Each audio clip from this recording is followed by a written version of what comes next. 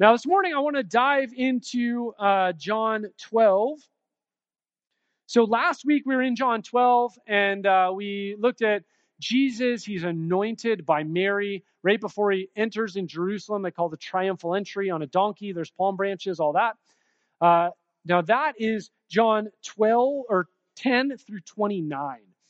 Now, because that's called, basically that's the week before Easter. So we're just going to skip it and save it for 2 weeks, and we'll hit it then. What we're going to do is skip to the next verse, the next little section of scripture right after the triumphal entry.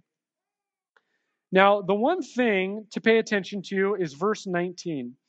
So Jesus is going into Jerusalem. People are super excited. The crowds are like, yes, And the Pharisees, who have basically been a part of this plot to arrest Jesus, they say this, kind of funny. See, this is getting us nowhere. Look, the whole world is going after him. Right? So they have this moment of, look at all these people. They're starting to follow him. And this is where our text picks up this morning, verse 20. I'm going to chunk it into 2 chunks. We're going to do 20 to 26 now, and then I'll get through the next chunk in a bit.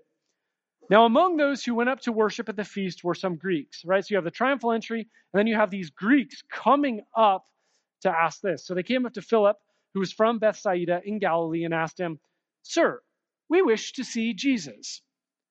Philip went and told Andrew. Andrew and Philip went and told Jesus, and Jesus answered them, The hour has come for the Son of Man to be glorified. Truly, truly, I say to you, unless a grain of wheat falls into the earth and dies, it remains alone. But if it dies, it bears much fruit. Whoever loves his life loses it. Whoever hates his life in this world will keep it for eternal life. If anyone serves me, he must follow me. Where I am, there will my servant be also. If anyone serves me, the Father will honor him. All right, so verse 20, you have some Greeks looking for Jesus.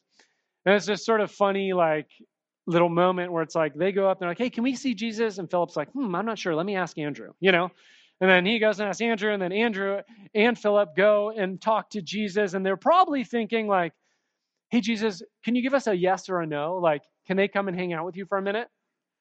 And then he starts talking about wheat, timing, and glorification. And they're probably sitting there like, I was kind of hoping for a little clearer answer. Like, I'm not sure what to do at this moment. Let's unpack this a little bit. Timing, glorification, and this idea of grains of wheat. So first, timing. Jesus says, the hour has come. Now in John, we've talked about timing a few times. So John 2, you have Mary, they're at a wedding at Cana, and she's like, Jesus, make more wine. They've run out. And he says, what? My time has not arrived. My time has not come. Right? Then you get into John 7 and John 8, and you see the similar thing, like the hour has not arrived. Right? Jesus keeps saying this. And now he says in chapter 12, yep, my time is here. And his timing refers specifically to his death. And his death will be on a cross, which is this super shameful and really horrible way to die, where you're elevated up for all to see. The Romans would do this specifically actually to shame you, to highlight that you are a criminal and that you have been taken outside the city walls and put on a cross to shame you. And yet Jesus says, hey, this is for my glory, which is this weird combination. So how is this shameful thing connected to his glory? And then he tries to tease this out. He says, let me talk a little bit about wheat and how wheat bears fruit. See, wheat doesn't bear fruit unless it dies. Beasley Murray says this well. He says this. This won't be projected, so you can just listen. Surely as a grain of wheat must be buried if it is to yield fruit for man, so the Son of Man must give himself in death if he is to produce a harvest of life for the world. Right? So the glory of God, the raising up of God leads to the life of the world, the outbreaking of God's life in the world, but it goes via the cross. Now, there was a number of years when I led a community garden and started to organize this community garden, and I used to do these pumpkin patches on occasion. And And one of the things about pumpkin patches, has anyone here ever grown pumpkins? Yeah. So one of the things that happens is like you harvest them, but then like it's like almost impossible. One will start rotting somewhere, and guaranteed through the rotting of that pumpkin, you will have abundant pumpkins next year. Has anyone ever grown zucchini and had that happen? Or tomatoes? Right? If you've ever gardened, you know this basic principle, right? That it is through this process of death that life is born. Right? Jesus' death will be the means through which God's life breaks into the world. But then he does this interesting thing in verses 25 and 26. He doesn't just say his death, this one historical moment where Jesus, the Son of God, is raised up on a cross. He doesn't just say this one historical moment will be the way in which God's life breaks into the world. He says this. He says that actually death to life will be the transformative principle of the kingdom. Not just at that one point 2,000 years ago, but throughout history in the kingdom, transformation and life will happen through death, through losing life. This is how he says it.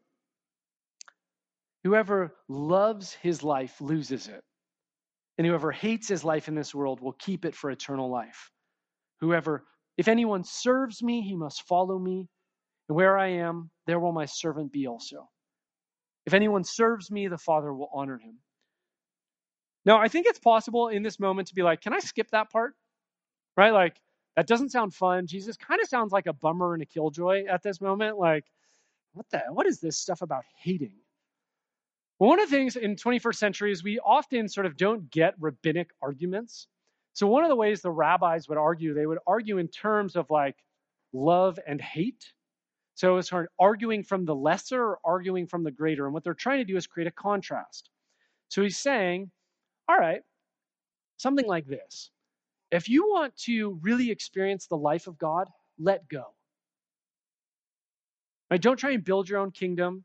Don't try and sort of satisfy your own agenda, your own plan. If you really want to experience the life of God, you have to let go. Just as Jesus lets go of control and is raised up on a cross so that life can break into the world, so we need to let go of our own planning, agenda, all that stuff in order to experience the life of God. Right? Conversely, he says you need to hate your life. And what he says there is hate. But what he really means is, hey, if you hold on to your life, if you value your life, you think you can do it better than the Father can, if you think your plans are better than God's plans, you think your way is better than God's way, go for it. But you'll be disappointed. You will not experience the life that you seek. Right? Just as the tomato seed or the pumpkin seed needs to fall to the earth, it needs to be let go of in order to bear fruit, so in our lives. Right? And we see this working out in the life of Jesus throughout the Gospel of John. Time and time again, when Jesus is explaining who he is and what he's about, he says, okay, this is what I do. Now, it's pretty simple. He's like, I listen to the Father. If the Father says, do this, I do it. If the Father says, say this, I say it. That's how I live my life. That's what Jesus says, pretty much like from the beginning of John to the end. What does he do? He lets go. The Son of God, God incarnate, God walking in the neighborhood, doesn't think his plan agenda is the best. He says, no, I listen to the Father. I defer to the Father. I let go of my life. I hate my life so that the life of God can be born of me, in me, right? And he is the life and light of the world. Sometimes we look at this moment when Jesus goes on the cross and we're like, man, he's so faithful. You know, this one moment, it's like, whoa, he really sucked it up, you know? But the truth is, the cross is the culmination of the obedience that Jesus has done throughout his whole life. The cross is just another yes to the Father's invitation that started at the beginning of the Gospel of John and has gone throughout. It is the logical conclusion of the way that he has lived his life, not a moment of exceptional obedience. And yet it is clear Jesus doesn't really want to go on the cross. You know, following the Father for Jesus isn't all like whistling and parties. We see this as we sort of read on in 27 through 36. 27. This is what Jesus says. Now my soul is troubled. What shall I say? Father, save me for this hour? But for this purpose I have come to this hour. Father, glorify your name. Then a voice came from heaven, I have glorified it, and I will glorify it again. The crowd that stood there heard it said that it had thundered. Others said, an angel has spoken to him. Jesus answered, this voice has come for your sake, not mine. Now is the judgment of this world. Now will the ruler of this world be cast out. And I, when I am lifted up from the earth, will draw all people to myself. He said this to show by the kind of death he was going to die. So the crowd answered him, we have heard from the law that the Christ remains forever. How can you say that the Son of Man must be lifted up? Who is this Son of Man? Jesus said to them, the light is among you for a little while longer. Walk while you have the light, lest darkness overtake you. The one who walks in the darkness does not know what he is doing. While you have the light, believe in the light, that you may become sons of the light. All right, let's start in 27. Jesus says, my soul is troubled. I think sometimes we read the Gospels and we're like, oh man, Jesus is God. He has it easy. But that's not what this text says. It says, no, he is struggling. He is troubled. Right? I don't think Jesus wants to die on a cross any more than you or I would. It's not because he's God. He's like, you know what? This is going to be fun. He wrestles to obey the Father and even thinks in his head, I wonder if I should pray, Father, save me from this hour. The thought is in his head, but instead of focusing on his own struggle, the road that lays ahead, he focuses on the reason that the Father has sent him to earth, right? To reveal the Father to humankind, right? Through him, through the way of the cross, to bring glory to God. N.T. Wright says it this way. The key to it all, often in John, is the glory of the Father. The way in which Jesus was totally committed to doing whatever was necessary to bring that glory about. Now, it's not like, I think sometimes we read glory in 21st century life and we're like, does the Father feel like he needs accolades? Like he needs another star or something, I don't think that's the point. The point of glory is the revealing of who God is. The glorification of the Father is the making known of the Father and his heart in the world, which is a heart of love and compassion and kindness. Glorifying the Father is making the Father known for who he is. Which then brings us to verse 28. Jesus chooses God's path. He says yes to the Father's invitation. Right? He loses life. He lets go. He's the piece of grain that falls to the earth. He submits to the Father. And then what happens, right? The Father speaks from heaven. They're like, people are like, it's angels, it's thunder. Jesus is like, no. That's the Father speaking to you so you know who I am. And then he explains this really important, two verses that are really important in 31 and 32. He says this, now is the judgment of this world. Now will the ruler of this world be cast out. And then 32. And I, when I am lifted up from the earth, will draw all people to myself. I'm going to focus on 32 first. So 32 ultimately is the answer to the original question. Right? So these Gentiles, these Greeks come up to Jesus or come up to Philip and are like, can we talk to Jesus? And Jesus gives this kind of cryptic response. Now he is saying, yeah, I'm going to be lifted up on a cross. And guess what? This good news is going to go to all people. It's going to go to the Greeks. It's going to go to the Gentiles. And yes, the Greeks can come to me. And guess what? In a few years, this gospel will go from Jerusalem to Samaria to the ends of the earth. And you will be my witnesses. So yes, the Greeks can come to me. And guess what? They will just be the beginning. Verse 31, though, can be a little bit tricky. So Jesus says, right, that the ruler of the world will be cast out. So what does this mean, right? There's like this judgment and casting out. All right, so ruler of this world, if you're familiar with the New Testament, refers to this being called Satan. Satan is Ha-Satan, the one who opposes. And you'll get to, when we get to John 14 and 16, Jesus will refer to the prince of this age, Satan, right? So there's this idea of there's a dethroning, a kicking off of the rulership of Satan here. So what Jesus is essentially saying is through his death, he's going to he's going to be resurrected. He's going to ascend to the Father. And as he ascends, right, Satan's going to be dethroned. Sort of a trading happening. Satan's knocked off as Jesus goes up. Like a trading places a little bit. You see this in Revelation 12 and 20, but I think Paul captures it really quickly in Colossians 2:15. He says this, having disarmed the powers and authorities, he made a public spectacle of them, triumphing over them by the cross. So it's as Jesus goes onto the cross that he actually knocks the ruler of this world, the one that leads us into sin and death, off of his throne where he has power. Now, if you're sort of a nerdy theological person, you'll know this is sort of a question or a theory of the atonement. So the atonement is, how are we at one with God through Jesus' sacrifice on the cross? There's all kinds of theories out there. Probably the biggest and most important is called substitutionary atonement, where Jesus takes our place on the cross to reconcile us to the Father.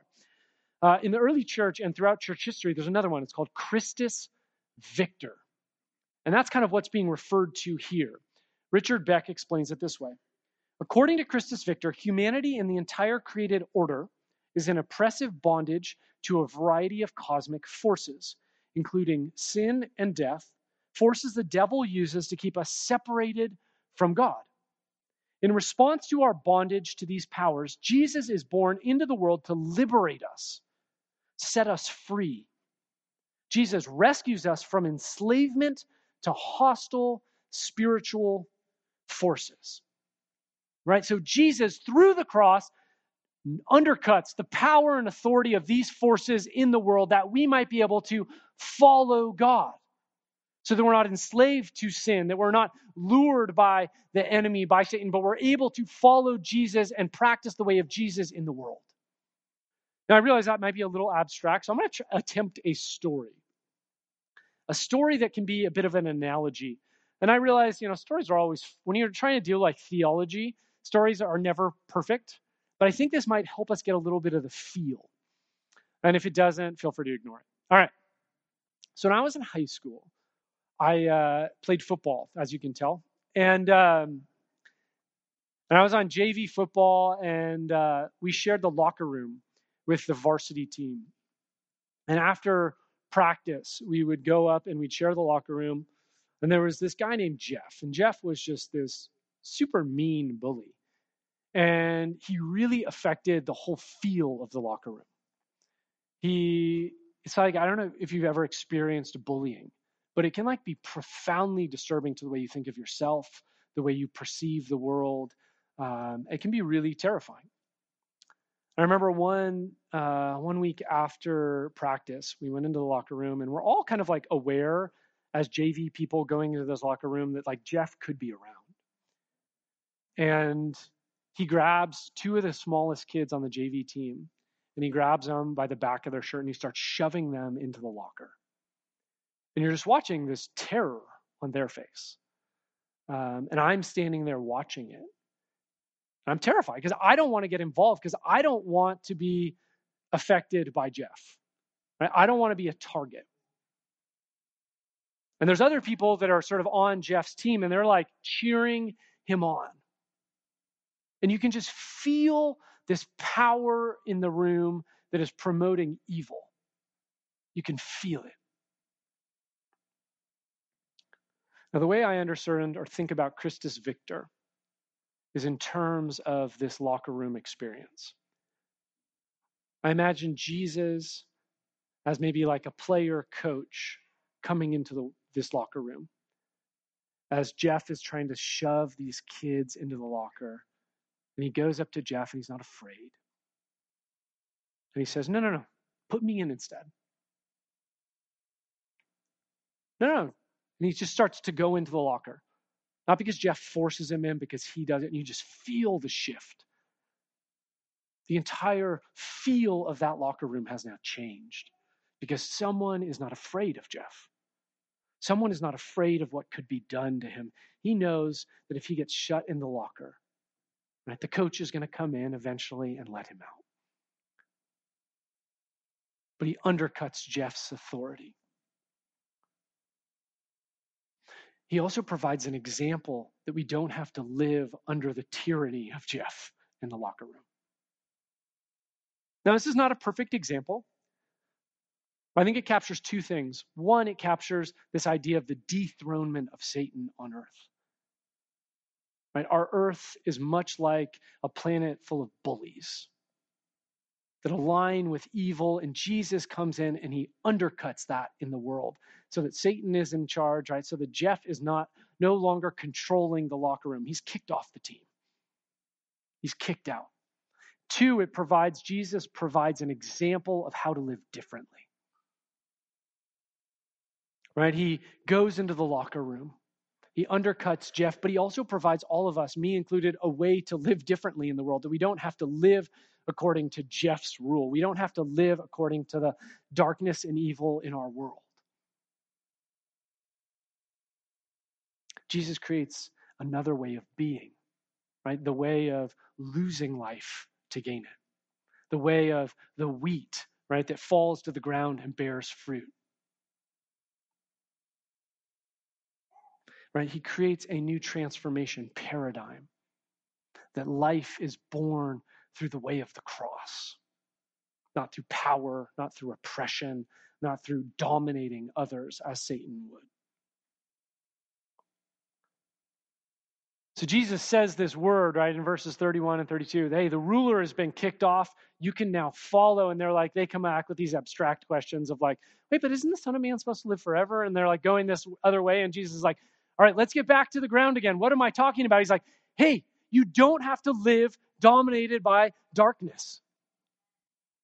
Right? You don't have to do that. You can actually live according to the light. Jesus has provided an example, a way of being with God in the world. You don't have to align your life with evil. You do not have to oppose God. You can actually align with him and walk with him and follow him. Practice the way of the cross. Follow the way he leads. Right? You can become sons of light. Believe in him. Trust in him. Right? We don't have to go back to our old ways, the ways of the world. We can align with Jesus and live differently. And because Satan is off his throne, we can do that. The door is open.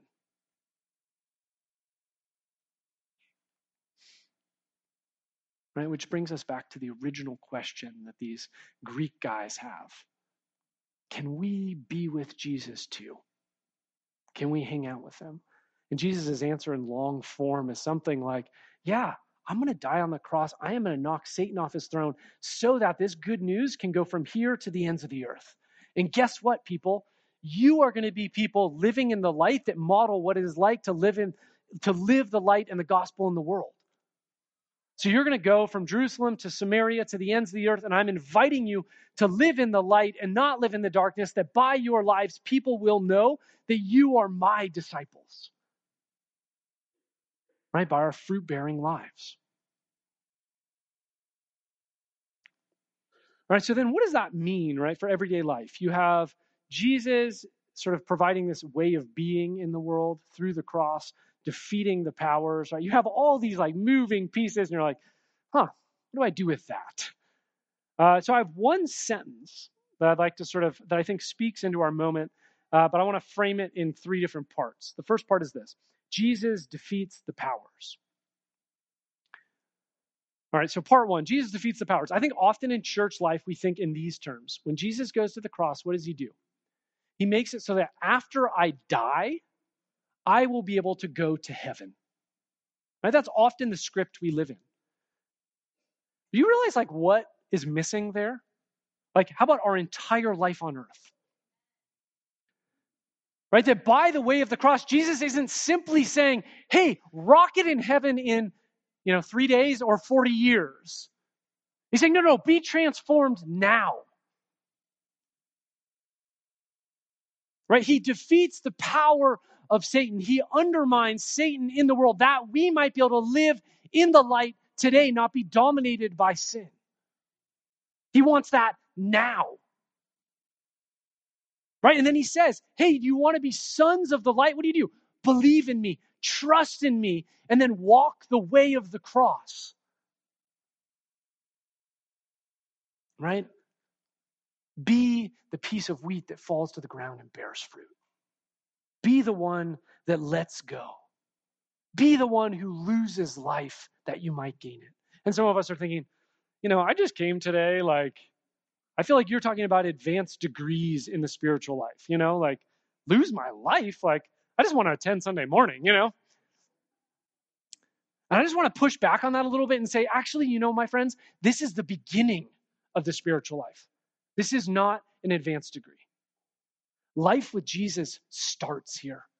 This is not the culmination. This is the beginning. Discipleship with Jesus is about setting aside our agendas and making him king. This is about setting aside our plans and embracing the plans of the Father. And you're thinking in your head, man, this feels like a bummer again. But this is the thing. God's hope is not for you to suffer. God's hope is that you might experience life. Right? Jesus defeats the powers that we might live new lives. It is not fun to walk in darkness. Jesus says, I've made a way for you to live in the light. It's not fun to be a dying branch on a dying plant. Don't you want to have fruit-bearing lives?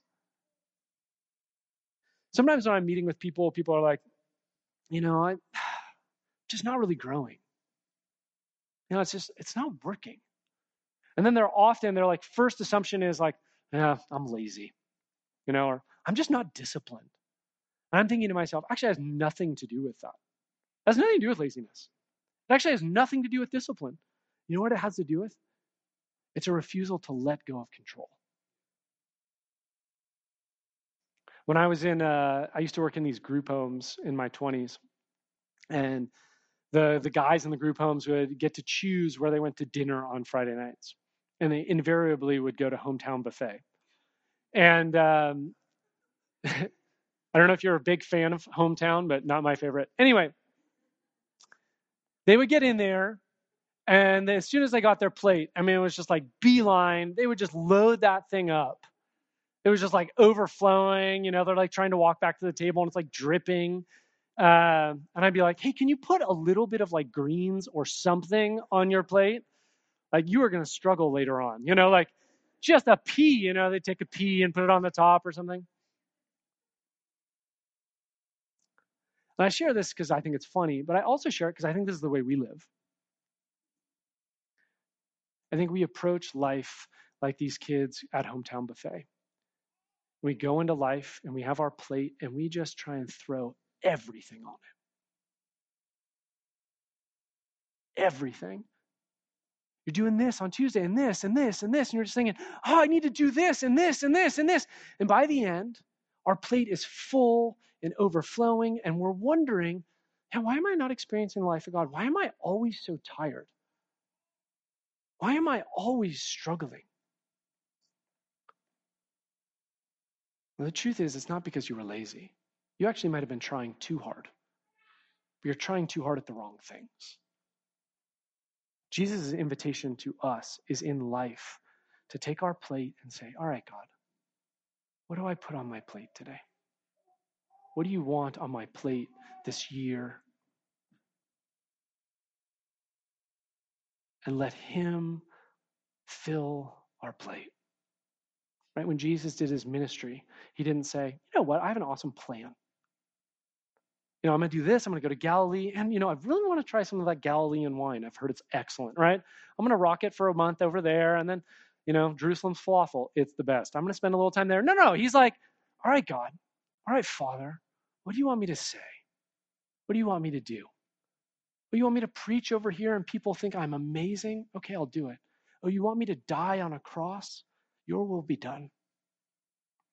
And I just wonder for us, right? We say, Jesus has defeated the powers. He wants us to live new lives, but are we willing to let go and let him direct our lives? And I guess I ask you this morning, what are you holding on to? Are there things in your life that you are unwilling to let go of that is limiting the life of God in your life? I don't say that rhetorically. I say that honestly to you right now. If you want to experience the life of God, it begins with letting go. It's not about us including God in our life. It is about God including us in his.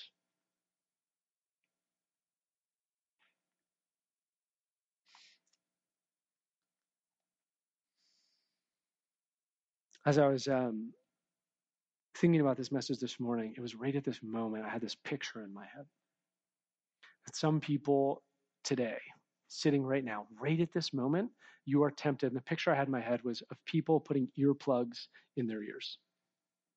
That it's right at this moment when I'm challenging this idea of control and letting go that you kind of are tempted to stop up your ears and be like, no, this doesn't relate to me, and kind of emotionally check out a little bit.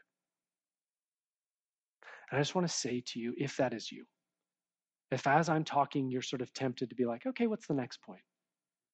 I think God has something important for you this morning. Pull it out. Allow God to speak to you. God actually wants really good things for you, but we have to let go. Now, if you're unsure, you don't know how to hear the voice of God, I was thinking maybe one thing that we could do this week, just even as a body on our own, is just to actually memorize verse 26. So this is the verse, right? If anyone serves me, he must follow me.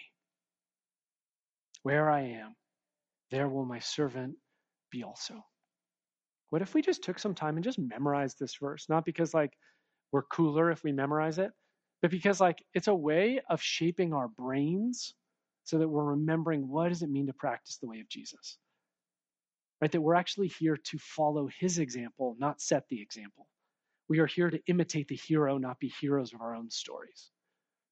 And that when we do that, we actually we experience the presence of God. Maybe you're wondering, where is God these days? Well, maybe he's over here and you've kind of run your own way. Which brings me to sort of the last point, right? Jesus defeats the powers that we may experience life and draw people to God. Remember, the Greeks come up and they're like, hey, can we see Jesus? And he's like, okay, yeah, I'm going to draw all people to myself. But one of the ways that we do that is we align our lives with God. We practice the way of Jesus. We do not worship. If we want to be the faithful presence of God on the Monterey Peninsula, we cannot worship at the same altars as the people of the Monterey Peninsula. Otherwise, no one will know who we worship and whose we are. We actually need to align our hearts and lives with God, and then through that, God transforms us and we become a living witness in this world. Right? This is one of the reasons that we're doing Pray for Five. Who are 5 people in your life, right? That you aren't experiencing much of Jesus and you want Jesus to draw close to them and them to draw close to him. And I guess I invite you again, as I began this message this morning, right, with what is going on in the life of our church, how is God inviting you to be a part of people being drawn to the person of Jesus? Right? Take seriously, there are 5 people in your life, probably many more than that God is on the move trying to reach, right? Verse 26, where I am, there my servant will be also. God's in the neighborhoods. God is in your family. God is in your workplaces. He is on the move and he's inviting you to be with him. Right? Enjoy the pleasure of being with him as he makes himself known to those that we love. I'm going to invite the worship team up. We're going to kind of lean into a few songs about who God is. Jesus has made a way for us to experience life. And then he invites us to be his witnesses in the world.